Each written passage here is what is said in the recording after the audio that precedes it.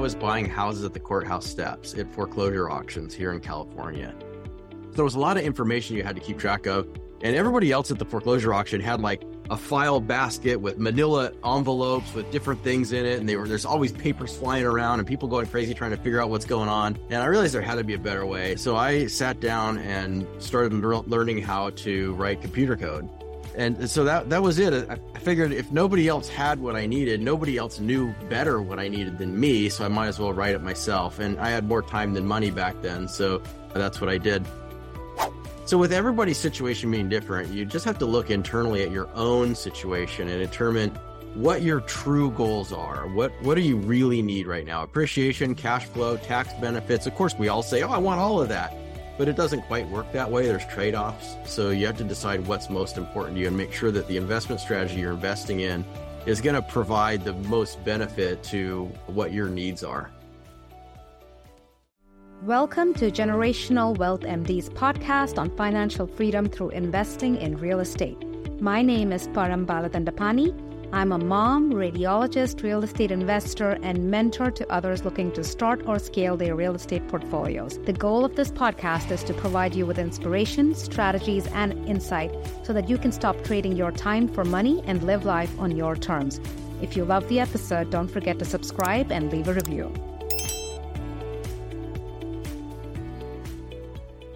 So, Brian, amazing to have you on here. I'm sure most of the people listening know you, but for those of you who don't know Brian is CEO of Praxis Capital, which is a vertically integrated real estate private equity investment firm. And he has acquired this number may be off a little bit, Brian, but over $800 million worth of real estate over a 30-year career, including over 4,000 multifamily units and more than 700 single-family units. And how far off are we? Because I think this probably keeps shifting. I think you pretty close nailed it. That's pretty close. Excellent. So he's also author of The Hands-Off Investor. It's an amazing guide for anyone who's looking to invest in real estate syndications as a passive investor. I love the book, and we always, refer our investors to the book and have them take a look at it. He talks about the entire spectrum of real estate syndications, pitfalls you need to know, industry standards, and how you can do due diligence as a passive investor. I had the fortune of meeting Brian at the Multifamily Wealth Summit, and I'm so glad he's with us today. I want to start off, Brian, by having you talk about your journey, because I think that in itself is so impressive. So tell us how you got started with real estate investing. Well, it's kind of a funny story. I was 20 years old when I first got started in real estate investing. I knew nothing about real estate. I had no money. I had no friends in the industry. I had no connections. So I figured I was perfectly set up to be a real estate investor because I wasn't really perfectly set up to do much of anything else. So I started reading a few books about real estate investing, and it sounded interesting. And I thought I'd give it a go. And kind of the rest is history. I mean, I started out as a house flipper. I was flipping houses kind of on a really small scale in the early years, and then scaled up a little bit more as the years ticked on. And I built my business up to about a couple of dozen house flips a year when I started to sense that the market was about to tank. So I stopped buying houses. That was about 2005. And I kind of got out of the business for about 2 or 3 years while the market fell off a cliff, and then jumped back in 2008. And by 2009, I was flipping over 100 houses a year. And I did that for about 5 years. And meanwhile, I decided I needed to build some other kind of business to have a place to put all these investors. So I started a multifamily about 20 years ago, and then never stopped. That is just amazing, especially when you talk about 100 flips a year. So a lot of people in our community are people who want to own real estate directly, right?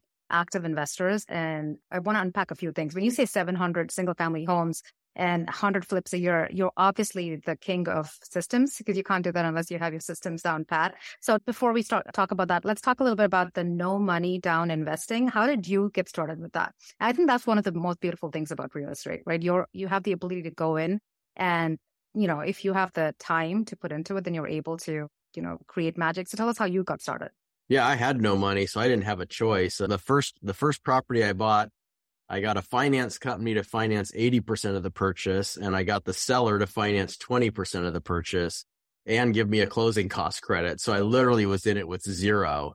That was the first one. And then after that, then I got creative in a lot of other ways. And, I would get signature lines of credit from the bank. I mean, it's $10,000 or $20,000. Every little bit helps. And I could pool the money from the different credit lines.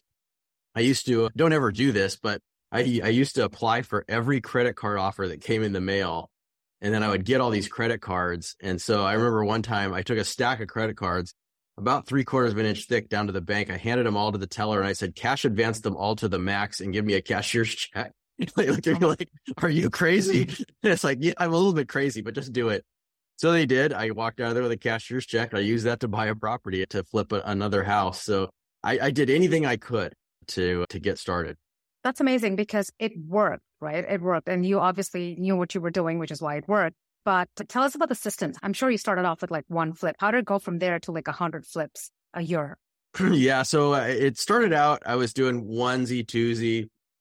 And then after I've done, I don't know, 2 or 3, 4 dozen flips, I had figured out that I could quit my job and go into real estate full time. So I was in law enforcement at the time. So I put in my 2 weeks notice to the police department. And I said, I'm leaving. I do this real estate thing full time. I said to all the guys at the station, I'm like, by the way, I reserved the room at the community center. And if you guys will all come, I'll tell you all about what I'm doing in real estate.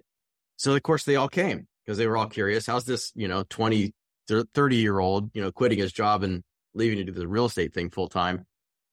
And so they all came and I told them about what I was doing, flipping houses and how I was financing them, the whole thing. And then I said, look, if you guys will invest with me, I'll split the profits with you 50-50. I'll take investments as low as $5,000. And lo and behold, I walked out of that room with $500,000 in commitments from 28 investors with guns. And I was like, now I have to be really careful because if I lose any of their money, I'm a dead man. But that was my very first real estate fund. And I used that money to grow my house flipping business. And that's how I grew it from, doing a few houses a year to doing 100 houses a year. That's crazy. Well, first of all, that you were able to raise that much money the first time you went out and raised it. And the fact that you were using creative financing and then eventually other people's money to start scaling. But tell us a little bit about all the systems that you had to build to take it to that volume of transaction that you were doing. Was that just like organic? It just happened? It was hard. It was really hard because when I first started in this business, this was, in the early 1990s. And the way I did this business, I was buying houses at the courthouse steps at foreclosure auctions here in California. And you have to pay with cashier's check, right? In full at the time of your bid. So that's why I had to raise money from investors in order to do this. But the other thing is the method of tracking all this stuff was very archaic. You'd find out about the notices by seeing the legal notice in the newspaper. And then you have to keep track of when the sale is. And then if it postpones, you have to keep track of the new date. You have to research the title and know what liens are on title. Is this a first going to sale, a second, a third? Are there IRS liens or other liens? There was a lot of information you had to keep track of.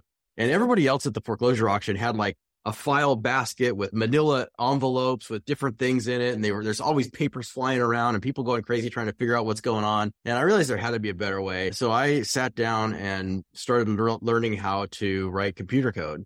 And I actually wrote my own software that would allow me to track foreclosure auctions, put in all of the data for foreclosure auctions, do my title searches, enter all the data for all the title searches, where it would automatically prioritize if the lien was first, second, third, or whatever. If there's other liens, it would subtract all that stuff from the max bid and just did all kinds of stuff. In fact, I still use that to this day, by the way. And so that was it. I figured if nobody else had what I needed, nobody else knew better what I needed than me. So I might as well write it myself. And I had more time than money back then. So that's what I did. That's crazy that you actually wrote your own code. But yeah, so you're an entrepreneur at heart, Brian, not just a real estate investor. So that's very entrepreneurial on your part. That's amazing. Well, tell us how you shifted from, I'm assuming you were doing a lot of those flips in California, right? So how did you shift to becoming an out-of-state investor? What made you have to transition? And then why the shift to multifamily? Well, if it was 2005, so those are two different questions. The shift to multifamily actually happened sooner than that. But in 2005, I realized that California real estate made no sense. I would go to real estate club meetings and investors would come up to me and they would say, I want to buy a rental house. I gotta find a rental house. And I would say to them, like, why? They're $500,000 and the rents are $1,500 a month. Why do you need to buy this rental house so badly? Oh, because my neighbor, he's a plumber and he bought this house and it went up in value $1 million. He made more money doing that than he did plumbing and blah, blah, blah. So I've got to do it too. And I thought, oh boy, this is going to be a problem, right? There's going to be massive headache, chaos. There's going to be tons of foreclosures for me to buy, but I want no part of what's going on right now. So that's when I essentially stopped buying real estate and decided like, I need to maybe look in another market. Where could I go where prices have not run up? Like in California, by this point, prices had gone way high. Where can I go where they haven't done that? So I came upon Buffalo, New York, of all places. I'm like, the values have never gone up. The property's been the same value for years. So if I buy a property there, I could actually get cash flow and forget about the appreciation. I don't need that. What I don't want is depreciation. I didn't want property values that went down. So I bought an 11-unit apartment building there. Okay. And that was my first out-of-state investment. And it was apartments because I had gotten into apartments a few years earlier on a 1031 exchange here in California. Makes sense. Economies of scale. Do you still invest in Buffalo, New York? Actually, I don't actively invest there, but I still to this day own that property that I bought out there like, 15 or 18 years ago. If you're interested in learning how to invest in long-term and short-term rentals the right way, so you can accelerate to financial independence with the support of mentorship, community, and vetted investor agents in strong markets across the country, then get on the waitlist for the next cohort of Creating Generational Freedom at www.generationalwealthmd.com.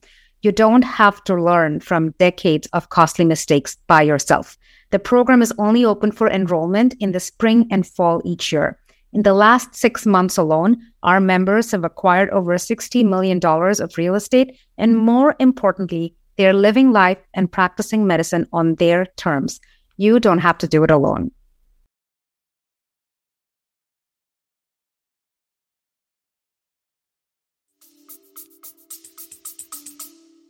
And it's probably worth a lot more than it was even in that market.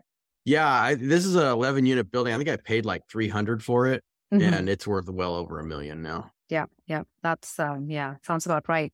Brian, you have been the master at timing cycles, and I know you've already been through one real estate cycle, right, with the 2005 downturn. Tell us a little bit about how you're pivoting right now with what you're doing and, what changes you're seeing in the market right now.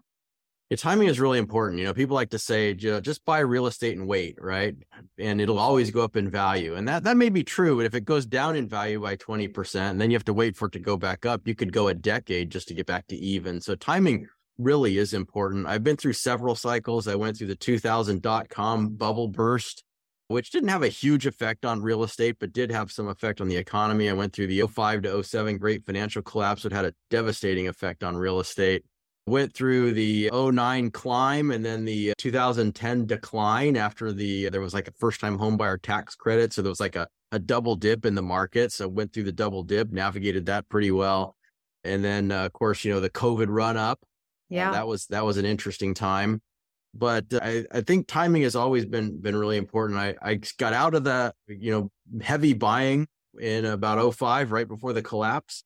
I got back in 2009. And then by 2010, I came up with a thesis that home prices in California were going to double in 5 years. So I'm like, I'm going to start buying houses to rent out. So I went to a family office conference and I was talking about, I'm shifting from this buy and flip strategy to a buy and hold strategy. And this guy came up to me after the speech and he was like, "You're crazy. You don't know what you're talking about. This is the worst time to buy houses to hold. This is the time to be in the flipping business, yada, yada, yada."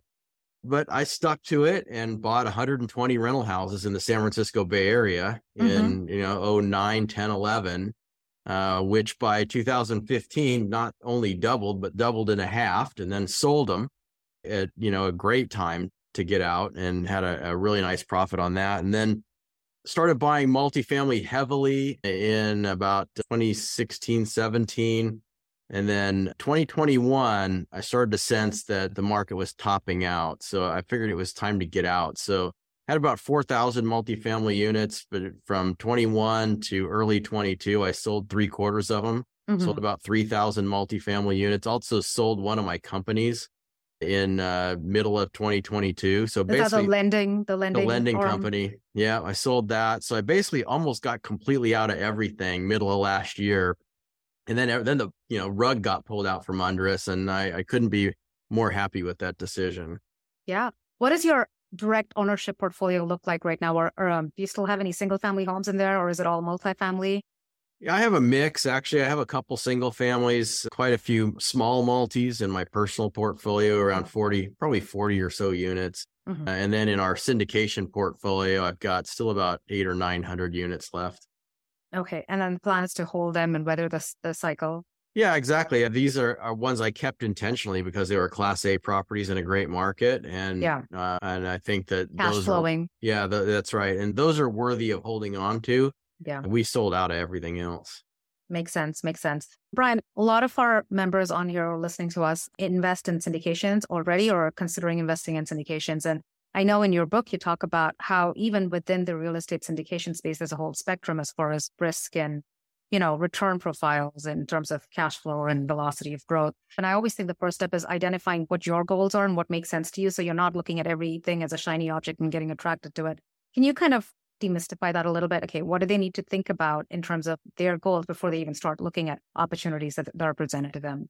Yeah, everybody's personal situation is different, right? So we have a lot of physician investors, for example, who would say, I'm making great money. I have no time to chase down real estate, and I don't really need more income. They're looking really at the depreciation or getting, income or cash flow with depreciation to offset the tax. So, for a lot of high income earners, it's a bit of a tax and appreciation play. For retired people, it's all about cash flow. Appreciation, sure they care, but they don't really care. I mean, they want to see cash flow. Young people tend to want appreciation prioritized over cash flow because they want to build an asset base so that when they are older, they have assets to invest that will generate cash flow. So with everybody's situation being different, you just have to look internally at your own situation and determine what your true goals are. What do you really need right now? Appreciation, cash flow, tax benefits. Of course, we all say, oh, I want all of that.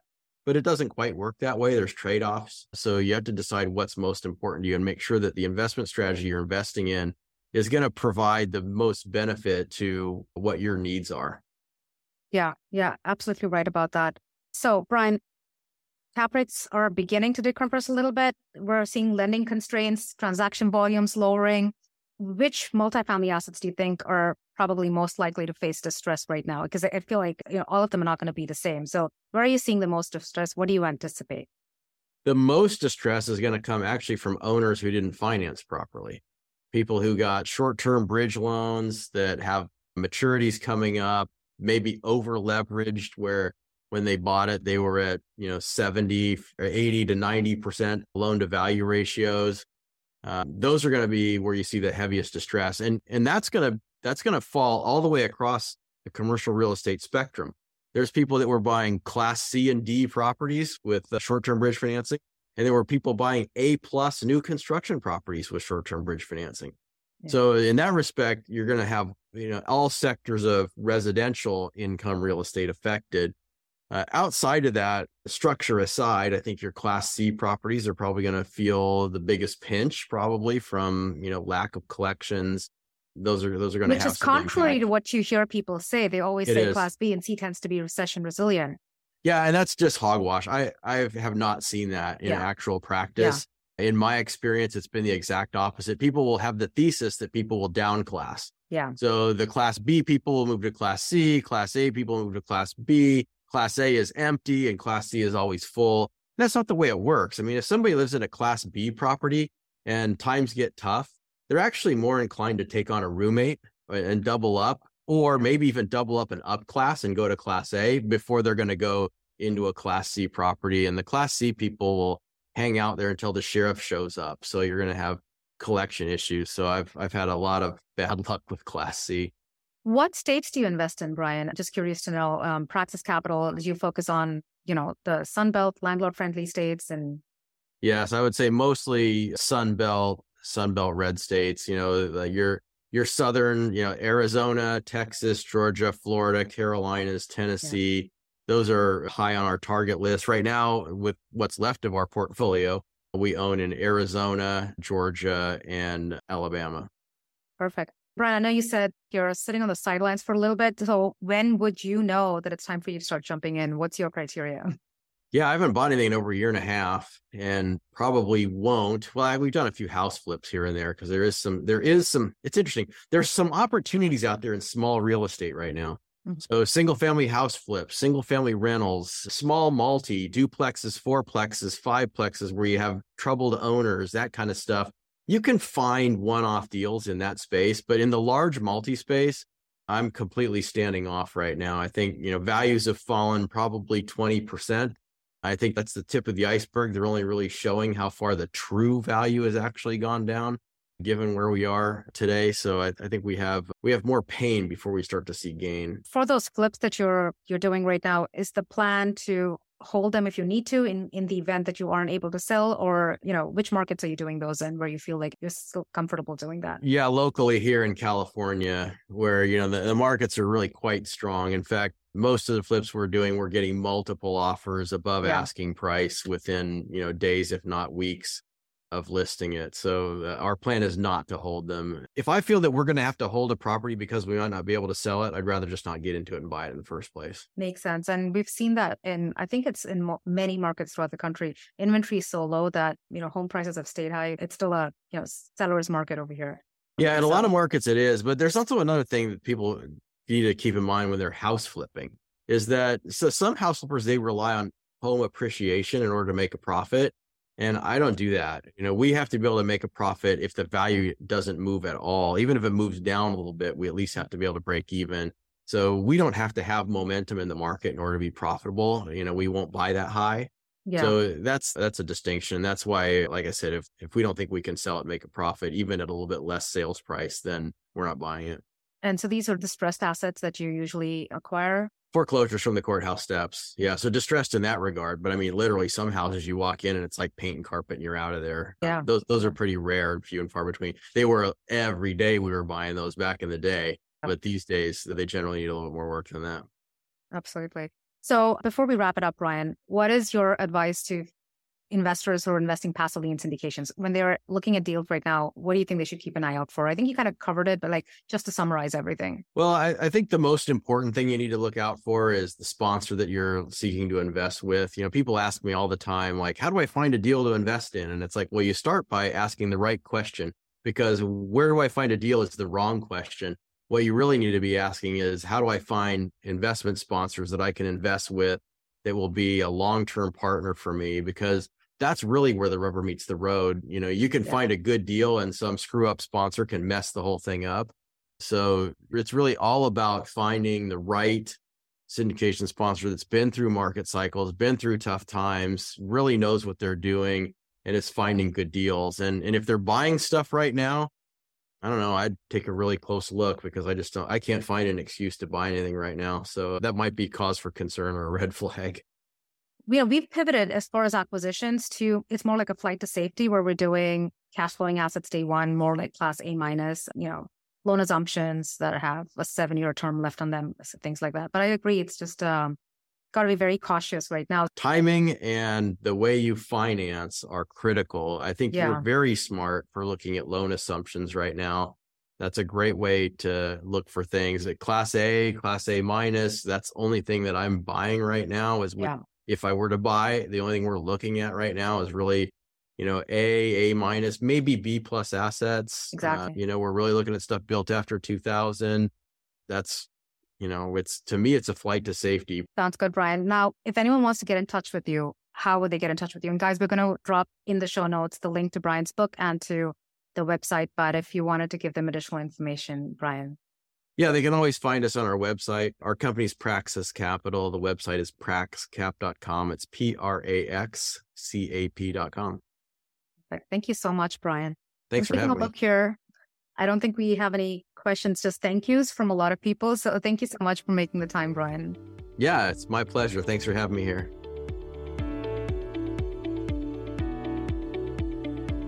If you're interested in learning how to invest in long-term and short-term rentals the right way, so you can accelerate to financial independence with the support of mentorship, community, and vetted investor agents in strong markets across the country, then get on the waitlist for the next cohort of Creating Generational Freedom at www.generationalwealthmd.com. You don't have to learn from decades of costly mistakes by yourself. The program is only open for enrollment in the spring and fall each year. In the last 6 months alone, our members have acquired over $60 million of real estate, and more importantly, they're living life and practicing medicine on their terms. You don't have to do it alone.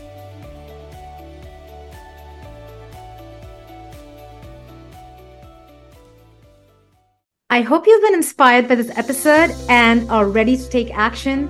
Your feedback means the world to me. If you found value in what you heard, I would greatly appreciate it if you could take a moment to rate the podcast, leave a review, and follow the podcast. And if you really like the episode, share it with a friend.